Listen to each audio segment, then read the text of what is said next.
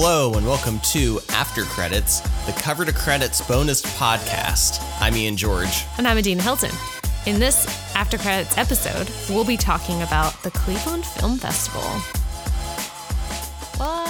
What? But first, let's talk a little bit about things we have read and or watched since our last bonus episode. Not a whole lot. No, probably not. Not really anything that we haven't already talked about for our regular podcast. Yeah, I'm never able to read anything other than our regular podcast criteria. But you probably have read something, right? Anything? I probably have.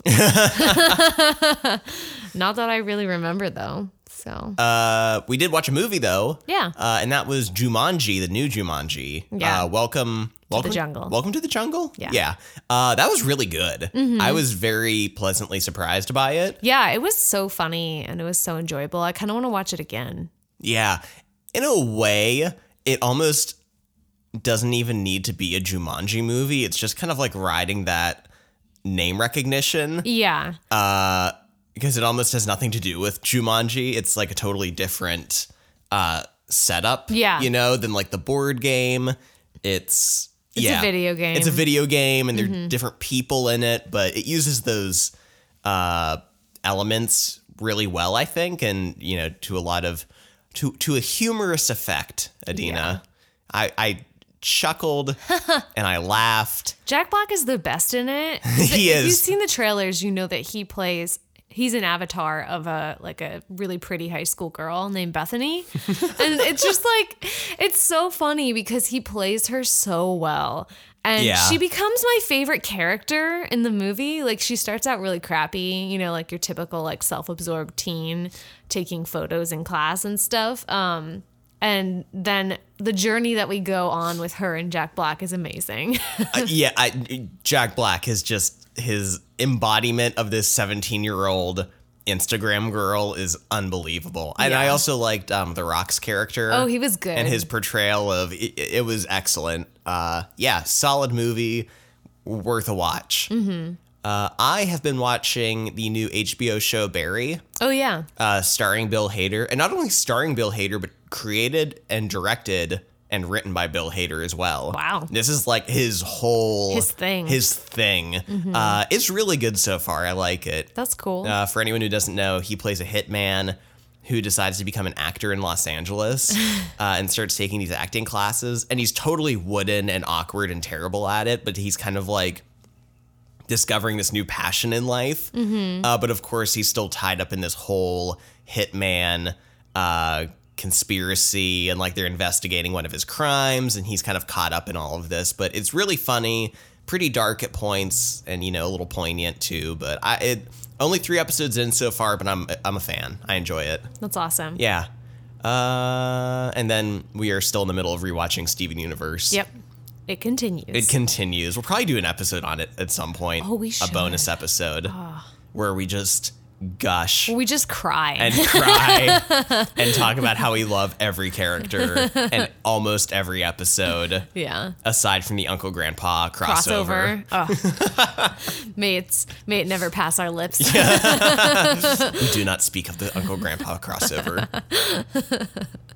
Yeah, so let's get into our main topic of this month's episode, which was the Cleveland International Film Festival 2018. Yeah, and we decided to make this episode available for everyone to listen to, mainly because we were so excited about going to the Cleveland Film Festival and seeing these movies, so many really great movies, and we wanted to share the good news about those movies with everyone. So if you're tuning in and you've never listened to our podcast before, or if you've never listened to our After Credits portion of it, our After Credits podcast is for our patrons, usually, who support us on Patreon.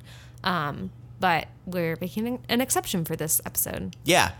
And our normal podcast episodes, we usually cover book and movie adaptations. Mm-hmm. And then, like Adina said, After Credits is just kind of whatever we feel like talking about outside of that specific niche. So, yeah. But the Cleveland Film Festival, I started going we both went to Edinburgh, Adina and I, Edinburgh University. It's where we met. It's where we fell in love. But I was a part of the film series there, and we went 2 out of the 3 years I was in the film series. And it was always a great trip. We'd cram in a bunch of movies and like go to the bars, you know, in the area, because it's right in downtown at Tower City Center. And it was such a great time, and I loved it. And then, you know, a couple years passed after we both graduated and then moved to Pittsburgh. Yeah. And then it was just last year that we decided, like, let's go back to that. It's such a good time, and you hadn't been there before. I'd never been. Ian always talked about how fun it was, and I was like, take me. So we plan for, it's, I don't know the full length. It's like under 2 weeks. Yeah. But it crosses 2 weekends during its runtime, and we usually plan to take a trip during one of those weekends. Yeah. And last year was great. We saw, I think, 7 movies. Yeah. Or 8. 7, I think. 7 in 3 days. And, you know, we saw a really good documentary last year and like some foreign movies. And it's kind of, it's mostly American independent movies. Yeah. That wouldn't really pop up in a wide release, or foreign films that are a little higher production value usually.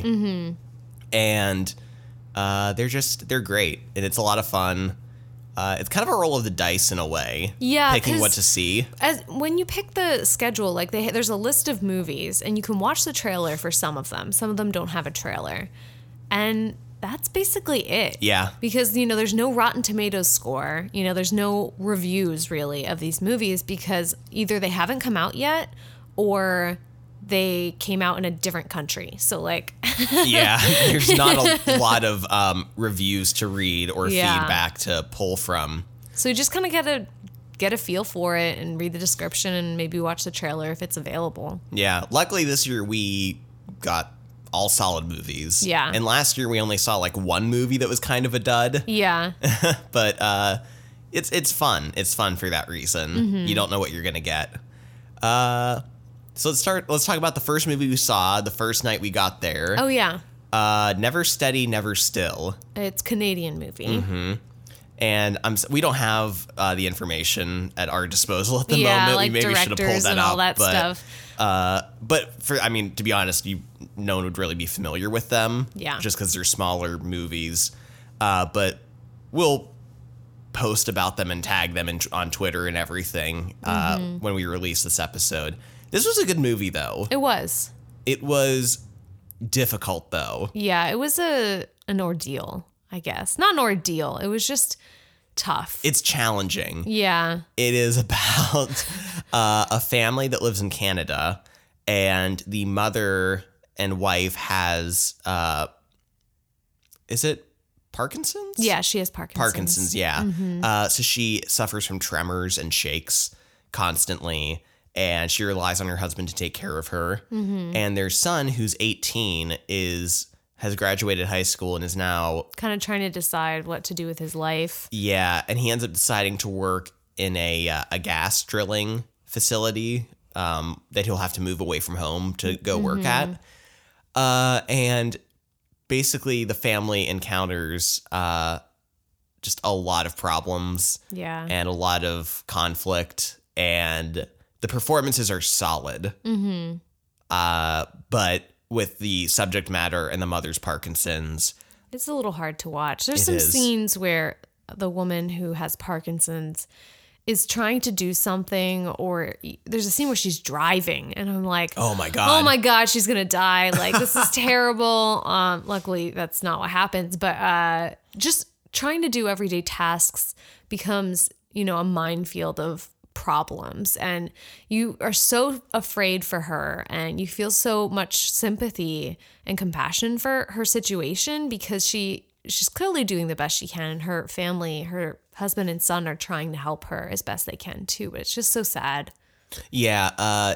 There's a scene towards the end of the movie that's just several long takes of her getting dressed, and putting her shoes on, and just the challenges of her, day-to-day activities. And there's also some good scenes. She's in kind of a physical therapy / support group. Yeah. And there's some good scenes where she gets to share, her struggles, like emotionally and physically. And at one point she's talking about just how she doesn't think anyone sees her for the woman she used to be. Yeah. And only for what she's become and like this disability she has now. Mm-hmm. So very, very emotional and sad and kind of bleak in a lot of ways. Yeah. But good. The son character also shares a lot of screen time. Yeah. And his part is kind of where it lost me a bit. I didn't really like him that much. I No. can appreciate that he's struggling, like, to find his way, but he was kind of annoying. Yeah, I honestly liked him fine at the beginning. Yeah. Then as it went on, he just kind of made worse and worse decisions. Yeah. That, I mean, I guess he was just being kind of self-destructive, but they almost seemed to come from nowhere. Mm-hmm. And it was just frustrating. Yeah. But it was a good movie, though. And if it comes out on Netflix or anything, you should check it out. Yeah. Which some of these movies do come out on Yeah. Netflix. Mm-hmm. We saw a movie last year called Some Freaks. Mm-hmm. And it starred the actor who stars in Me, Earl, and the Dying Girl. Mm-hmm. And it was excellent. And it's on Netflix now. And if you get the chance to watch it, you should. Yeah. That was another good movie we saw at Cleveland Film Festival. Mm-hmm. Yeah. And then the movie we saw after that is Tully. Tully. Yes. Directed by the director of Juno and Up in the Air, Jason Reitman. Mm-hmm. And starring Charlize Theron. Yeah. This is an excellent movie, and it's actually going to have a wider release soon, Yeah, I think in May. So definitely see this movie if you can. It has Charlize Theron in it. There's some other people in it that have been in stuff that you might know. Yeah. But this movie is about a woman played by Charlize Theron, Marlowe, I think is her name. And Yeah. she's just had her third child, and she has 2 other kids and is just kind of struggling. And her brother convinces her to get a night nanny. Yeah. And she finally gives in to this idea and hires a night nanny who basically just like takes care of your kid for most of the night unless they need a nurse. And then she takes her up to the mom and, they nurse. But this movie is such an honest portrayal, I think. Now, we're not parents. We're not. So yeah. we can't say. We can't say for sure. But it feels very sincere and honest. It's clearly a difficult struggle for her character. Yeah. Being a mother of 3 with a young child. And there's so many moments in this that just felt so true and funny and, touching or, difficult. Yeah. A part in the trailer that had me completely sold on the entire movie is Charlize Theron is standing over her baby and it's on a changing table. And she's on her phone and she goes to turn off her phone and she fumbles and drops the phone right on top of the baby who immediately starts wailing and crying. And I lost it. I thought that was so funny because I'm like, that's Modern gonna be motherhood. me as a father in the future, probably. Yeah, exactly. So, really good though. So she hires this nanny and she was, as you put it, Dina. Oh, she is the manic pixie dream nanny who comes into your life and just makes it better, also known as Mary Poppins. Yes, essentially. But, you see that that's kind of where this is going. Like Tully, who is the night nanny, is just like kind of helps Charlize Theron's character sort of get back on her feet and maybe come back to life a little bit. And you think it's going a certain way, but things don't exactly end up in the place that you think. I think the movie really does something special in its portrayal of motherhood and really in the dark side, I think, of parenting and motherhood and like how much you can lose of yourself in trying to care for these kids. And Marlowe's character, she has a son who has, a lot of special needs, and he's sort of like a problem child in that they don't really know what's wrong with him, but she's struggling with him in school, and she has other problems as well. So you can just really see her trying to be the best mom and the best person and version of herself that she can be, but she's just failing. And I think it has a lot to say about the expectations that are on mothers. Yeah. She didn't even want to hire a night nanny at the beginning, but she's like, is that cheating? You know what I mean? Like, I'm supposed to stay up with the baby and everything. And she has a husband, but he's not very supportive. No. He's not really that involved. So, yeah, I just thought it had a lot of really good things to say. This was my favorite movie that we saw. Oh, I think it was mine too. Yeah. I really do. And it's so funny. It is too. funny. Yeah. It balances this kind of dark subject matter at points with this humor that's so good. Mm-hmm. My favorite line in the whole movie is like her one older child who's kind of problematic. Yeah. Everyone keeps calling him quirky. Oh, yeah. As kind of a way of being polite about it. Like, listen, he's quirky. And at one point, after this has been said 5 times, the principal says this to Charlize Theron when discussing her child. And she freaks out. She's like, why the fuck do people keep saying he's quirky? What does this mean? He's my child. He's not a fucking ukulele. My favorite line in the whole movie. It's so funny. Yeah, like Adina said, it's going to be getting a wider release. Probably not everywhere, although I'm not sure. Mm-hmm. But this is definitely one. Check your local theaters, see if it's out, and if it is, it's really worth it. It's a great movie. Yeah. Especially if you like Juno or Up in the Air, 2 of Jason Reitman's previous movies. It's really, really solid. Mm-hmm. So that was our Friday night. Yeah. And then we went into Saturday, and we went to the Cleveland Art Museum. Yeah, that was fun. Which was fun. It was really cool. We got lost in among rooms of medieval religious art. And after being surrounded rooms and rooms of medieval art. And at first you're in it and you're like, oh, these are funny because like memes, you know? Yeah.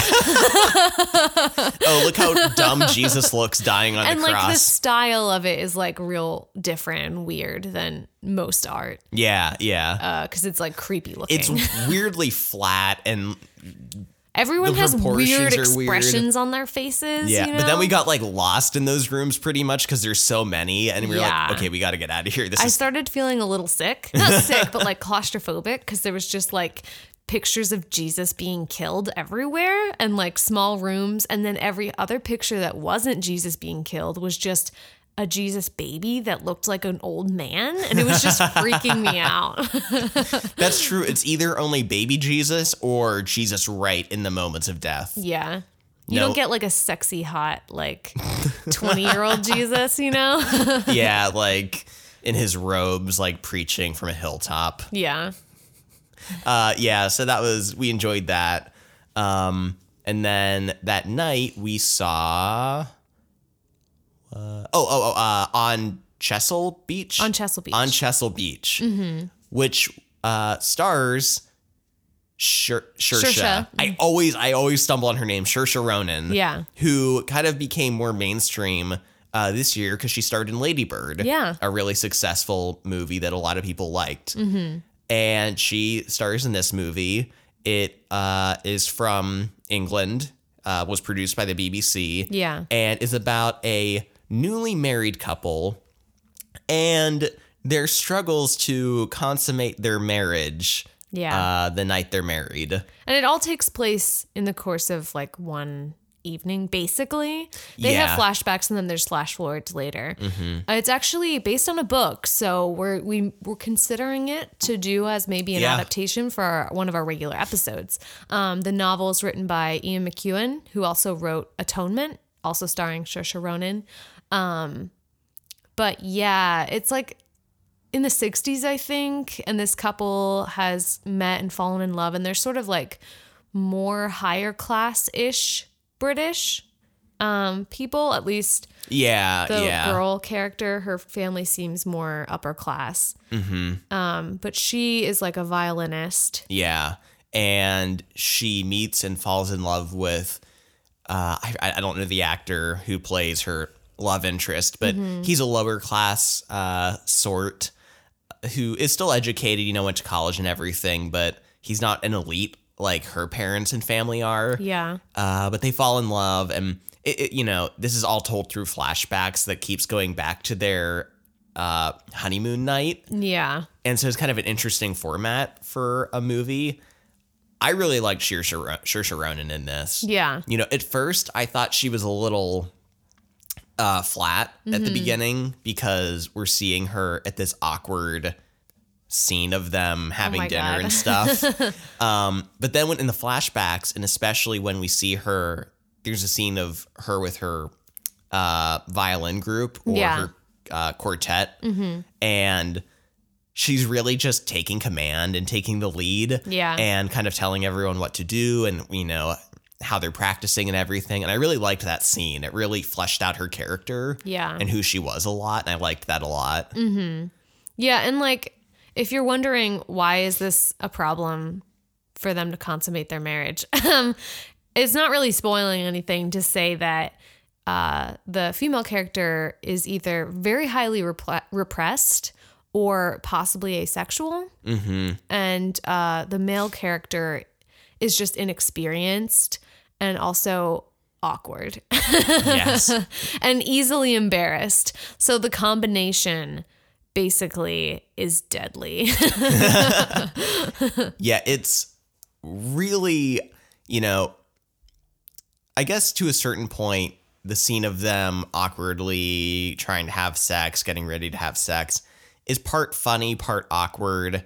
And the flashbacks of their relationship are very standard in terms of a love story. Yeah.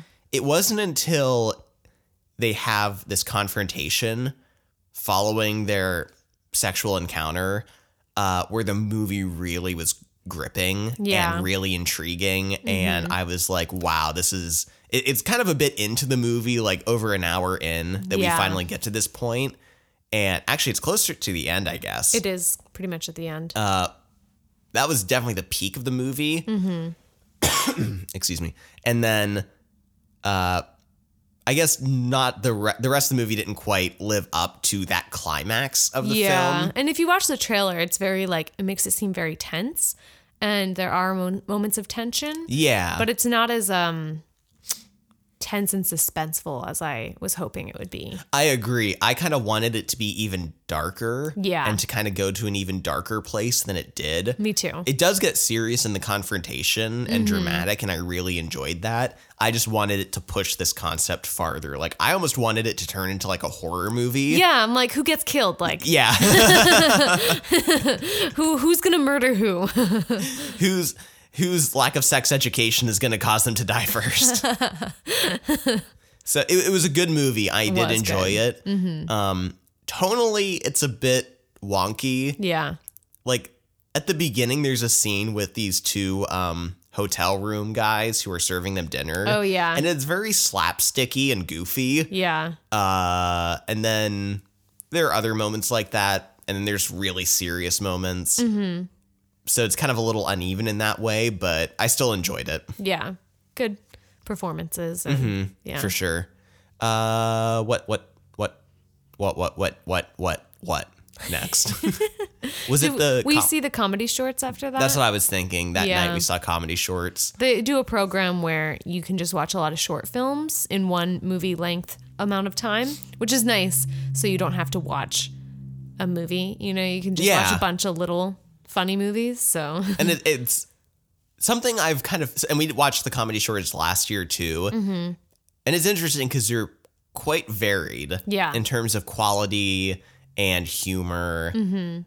And for me, I think I've figured it out. There's kind of a spectrum where, and I like the movies to fall right in the middle, where some of these short films are like a sketch. Yeah. Where it's one joke and like an SNL. Like an SNL sketch, yeah. And the whole short film really drives home that one joke, Or some of them, they almost feel like a pitch for a sitcom. Yeah. You know what I mean? Where there's a very general setup and then just a lot of random jokes I kind of like to be in the middle. Yeah. You know what I mean? I kind of Yeah. like the concept to drive a lot of the jokes, but I don't like all the jokes to be just this one thing. Yeah.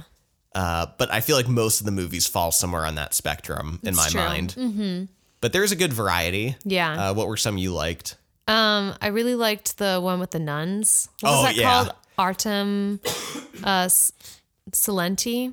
Artem Yeah, it was Silenti? something Latin, I think. It's like all quiet, and they just have this really great like kind of rap song that starts it out. Yeah. And like one of the chorus lines is like, she's bad. Yeah. And all the nuns are like silent, and it's just like this showdown kind of like passive aggressive behavior between these two nuns at the dinner table. But like they're quiet the whole time, and it was just it did everything right. You know, it wasn't too long, and it was funny because they were all being silent, and they were having this like kind of passive aggressive exchange at the dinner table. Mm-hmm. And then the music was like so on point with that. Yeah, the music's almost like a punchline at the end. Yeah. When suddenly this rap song kicks in, like, she's bad. But yeah, that falls right in the middle of that spectrum where like it's centered around this passive aggressive dinner scene between these nuns, but it's not all about this one specific thing. Yeah. Yeah, that one was really good. There was one, Funny or Die had a couple in. Yeah. And the one, which a lot of people might have seen already, was about the time traveling dietitian. Mm-hmm. Essentially a guy trying to eat like bacon and eggs in the morning, and this time traveler keeps showing up to tell him, I'm from the year 1980, and we just found out that eggs are bad for you. Don't eat the eggs. Like, eat the bacon, it's fine. And then he leaves, and then he comes back, and he's like, no, okay, so eat the egg whites, not the yolks. The yolks are what's bad. But it's a funny sketch. Yeah. But it's just kind of that. It's just a sketch. Mm-hmm. It's 3 minutes long, but it's done really well. It is. The one Emergency. Yeah. Was good. Mm-hmm. It's about 3 young men who are minorities. Yeah. And they discover this young white woman wandered into their house and like passed out from partying. Yeah. And they're kind of freaking out because they want to call the cops, but they're like, this looks terrible. This looks so bad. Like, how are we going to handle this? Are we going to get arrested? Yeah. Are they going to think we like raped her? And like, is this really funny, not really funny premise, but it was played up well. It was. And then their one friend shows up who I think is Mexican, but he's light skinned enough that they have him call the police. and pretend to be white. And to pretend to be white. And there's just this great shot where it smash cuts to like the police there, like taking the girl away and everything. And the cut turns to the 3 guys, and they're in like these very preppy, like outfits. pastel colored like khakis and shirts, and like dressed very nicely in the background, just kind of standing politely.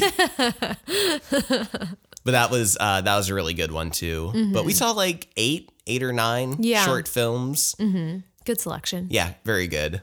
What did we watch next? Was it Alaska's a Drag? It is. Alaska is a Drag. What a title. What a title. This was kind of one we just picked at the very end of our scheduling. I think it was our last pick, actually. To kind of just fill in a slot that we had available. And this was one of my favorite movies that we saw. I really liked it. It was excellent. Mm-hmm. It is about a young black man living in Alaska who is gay and is an aspiring drag queen. Dreams of being a drag queen and a drag star. Yeah, but he's in Alaska, and he's very homophobic in the area where he lives. Yes, and he's stuck working at a gross fish factory. I don't know what you call it. Like they got fish. They got and cleaned the fish. Yeah, it's not fun. And that's where he's working. And he has a sister who he lives with and is very close with. Mm-hmm. And this relationship between them was one of the best parts of the whole movie. They're twins, and they just love and support each other. It's so great.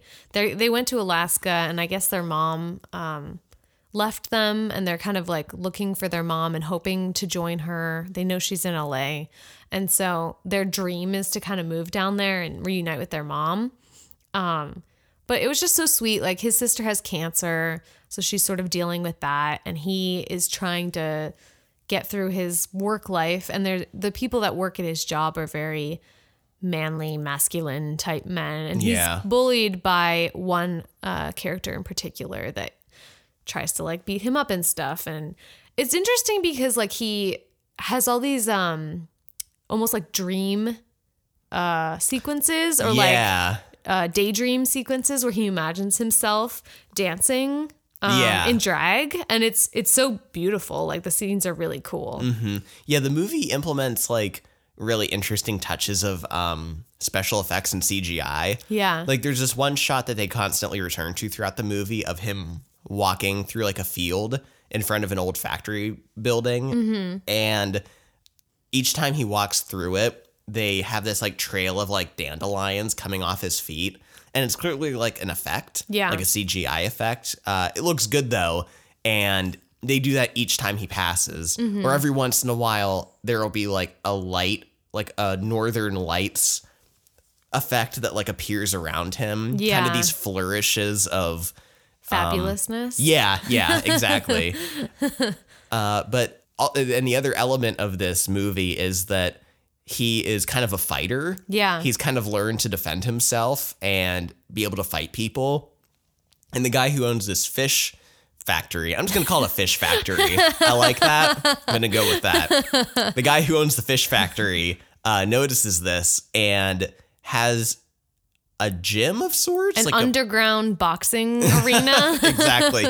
And he kind of recruits him to become a boxer. Yeah. So he is now a boxer / aspiring drag queen. Yes. And it's this really interesting contrast of masculine and feminine Gender roles. identities. Yeah, that he's kind of embodying. And I love that about him. I love that he is so unashamedly gay. He's just like, you know, I'm gay. He tells everyone and wants to be a drag queen and is always working on his routine. And, you know, but at the same time, you know, he likes to fight and this is like a part of him and he's good at it. And I just love that he can be both and he like shatters everyone's ideas of what being gay means. Yeah. It's great. There's a scene where he shows up to a boxing match in drag. Yeah. And ends up winning the match, and it's great. It's so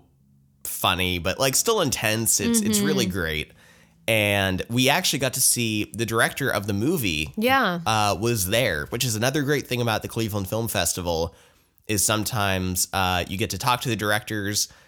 Last year, when we saw the movie I mentioned earlier, Some Freaks, the director and even some of the cast members were there. Yeah. And they answered questions, and you just get more insight into the movie and the thought behind it.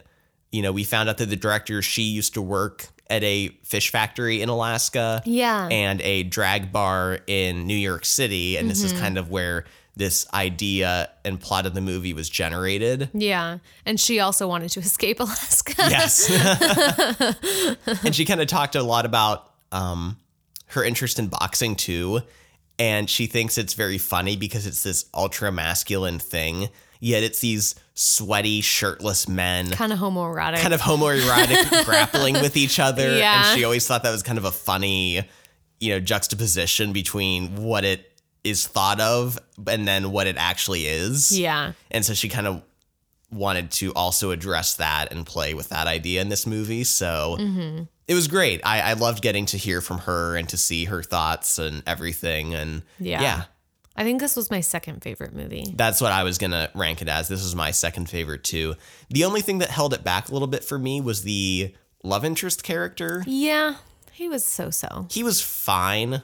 It's kind of interesting because he's discovering his sexuality a bit too. Yeah. But he's also a little bit weird in terms of I can't quite figure out what he's conveying emotionally at points. Yeah, I don't know if it was the actor or if it was just like the way the character was written, but it was like not quite there for me. Yeah, he's always kind of like playing coy in a weird way that I can't quite pinpoint.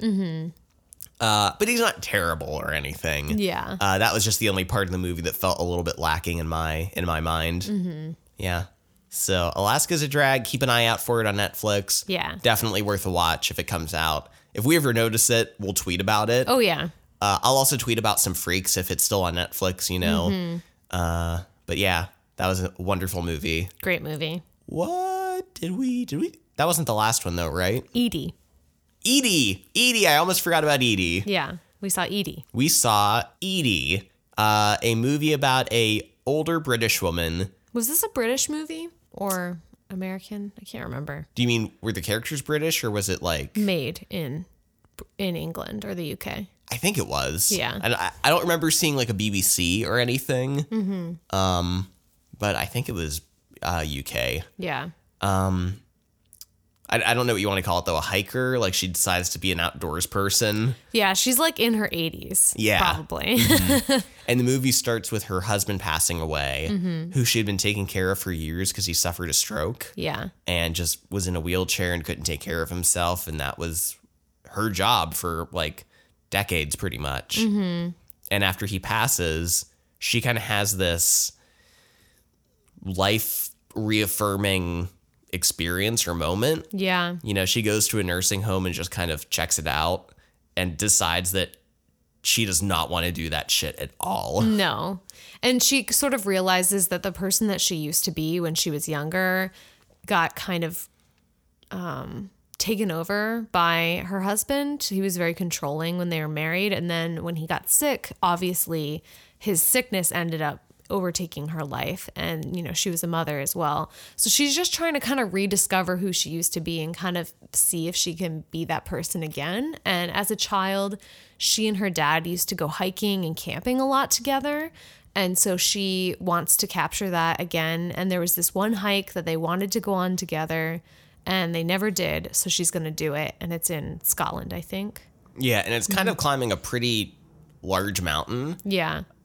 For, you know, some of her age and experience. It's pretty intimidating. Yeah. I mean, I looked at it and I was like, I couldn't do that shit. Yeah. I really did like the setup for this story, though. You know, I don't think we get a lot of movies about older women. No. And especially a woman that old.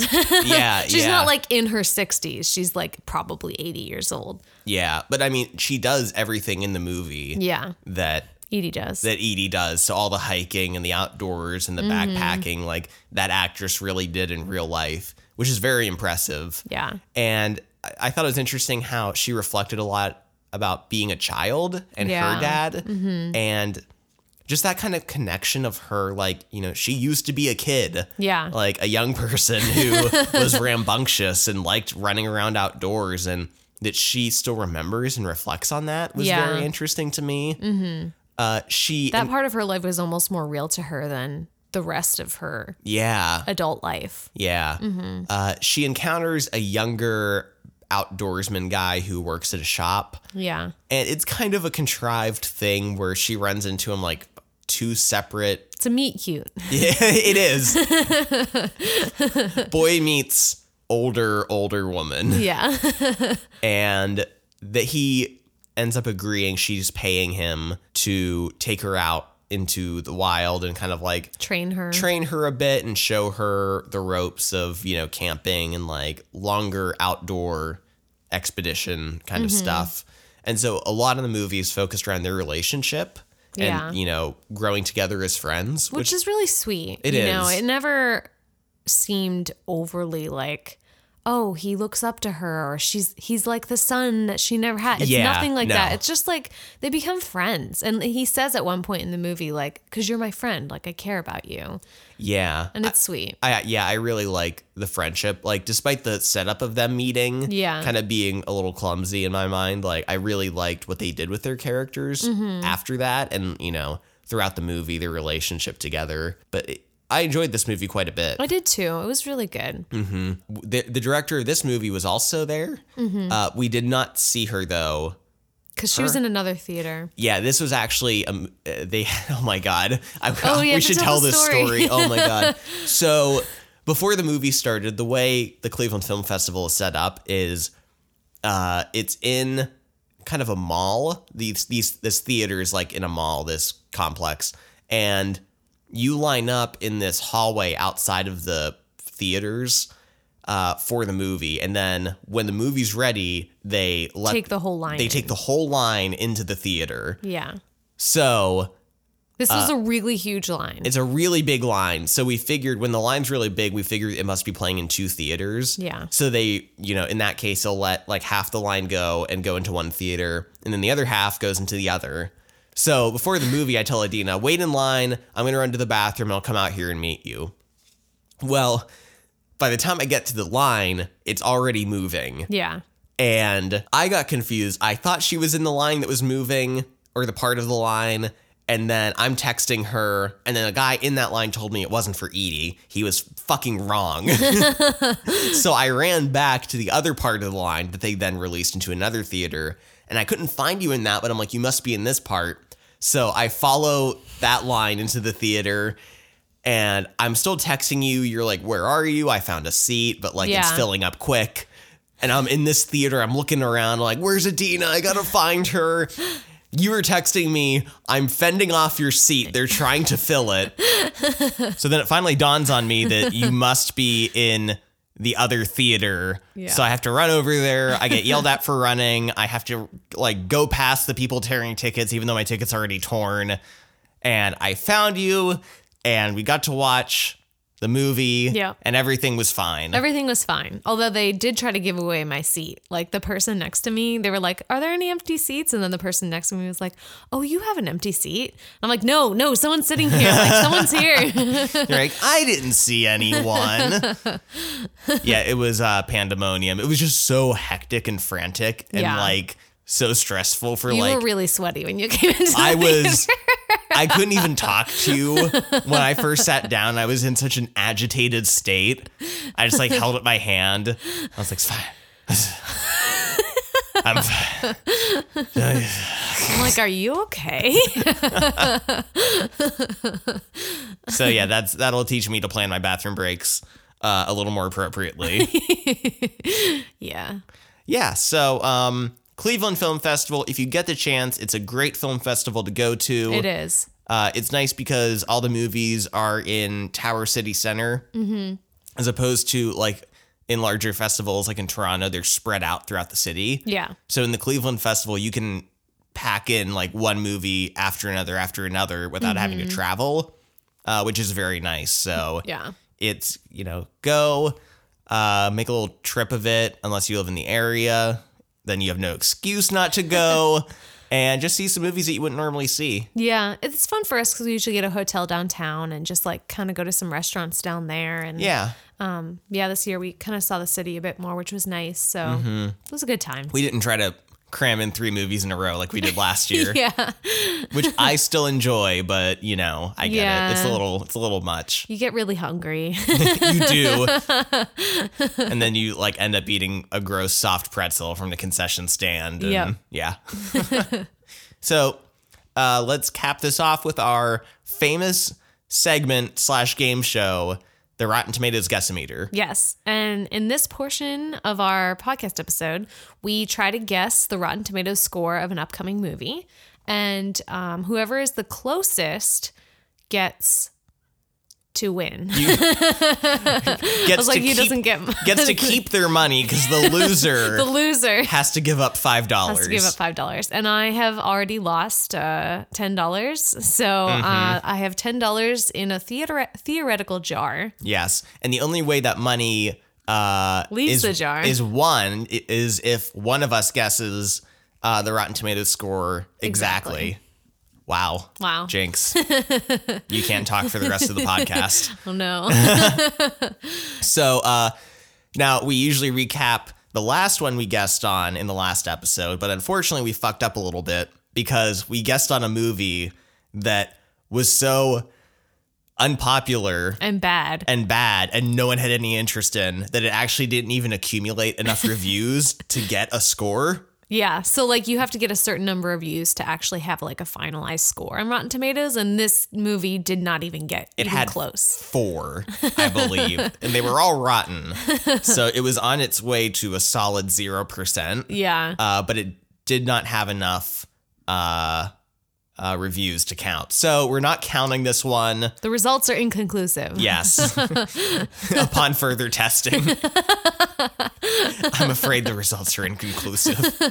So we're going in the opposite direction for our next one. Yeah. And we're going to do a movie that everyone will see this year, which is the new Avengers movie. Yeah. We decided to pick the movie that will have hundreds of reviews so that no chance of it not getting enough. Exactly. And so, yeah, Avengers Infinity War, stream of consciousness. What are your thoughts? What are you thinking? Where's it going? I mean, I'm like moderately excited. I'd say I was a little more excited for like Thor and Black Panther, especially because I just knew it was like the director Taika Waititi for Thor, and then Black Panther. I was just so excited to see something like that on screen.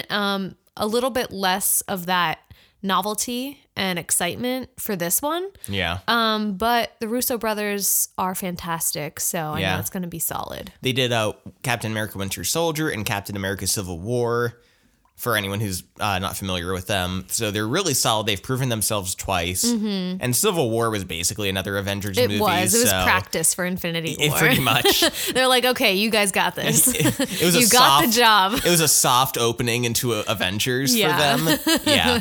I kind of agree. I feel like the Avengers movies can't be as stylistic as the single movies, since it has to be a vibe that everyone can mesh into. And there's going to be even more characters than we've ever seen before. Yes. So. Yeah, that's my only holdup, and what I think might hurt it in the long run is having too many characters. I think they'll do it well. Yeah. But I think inherently that's going to hinder it a back. little bit. Yeah. But I think it's going to be solid.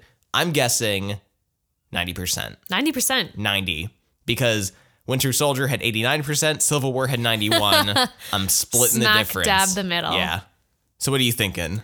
So, since I'm like kind of a little hesitant on it, and I'm worried that it's not going to be as exciting with like so many cast members and everything, I'm going to go more into the 80s route. I'm going to say 83%.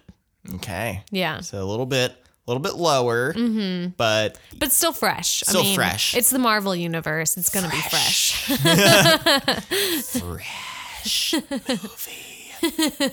Yeah, I don't think this is going to be Marvel's first rotten movie. That would suck if it was. Yeah, I don't think so. I don't think so I don't either. think they'll let that happen. No. I feel like Marvel would just turn back time with Doctor Strange's Infinity Stone and be like, we got to redo the movie. It would actually be like the meta plot of the movie. They'd be like, we have to undo the bad movie that we created. Yeah, That'd be the next one. That'd be the follow-up. Cool. So, obviously, if you are listening to this on iTunes, this after credits was available publicly on our normal podcast. Mm-hmm. Normal after credits episodes, though, are only available to our Patreon members. Mm-hmm. And so if you want to have access to those other episodes next episode, of After Credits, we will be talking about, speaking of Marvel, every Marvel movie leading up to Avengers. Yeah. We're rewatching them all right now. We just started with Iron Man. Going strong with 1 out of 20.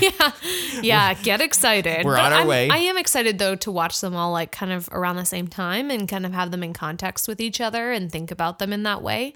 And then we'll have that out with Infinity War out. Yeah. So if you want to know which of those movies we think are the best, and also we're going to be counting how many of those movies have a bewildered looking child staring at the superhero. You know, we're going to have some fun factoids. So if you're interested in that, become a patron of ours on Patreon. Yeah. And also, if you just want to support the normal podcast that we do bi-weekly, the normal Cover to Credits podcast, just become a Patreon member or give us a rating on iTunes. That's always appreciated. Mm-hmm. If you are listening to us because of the Cleveland Film Festival, if you saw us on Twitter or anything because of that, subscribe on iTunes and listen to future episodes. Yeah, we cover some pretty cool books, some pretty cool movies. Some pretty cool stuff. Some cool stuff. Some stuff we like, just, Some stuff other people might like as well.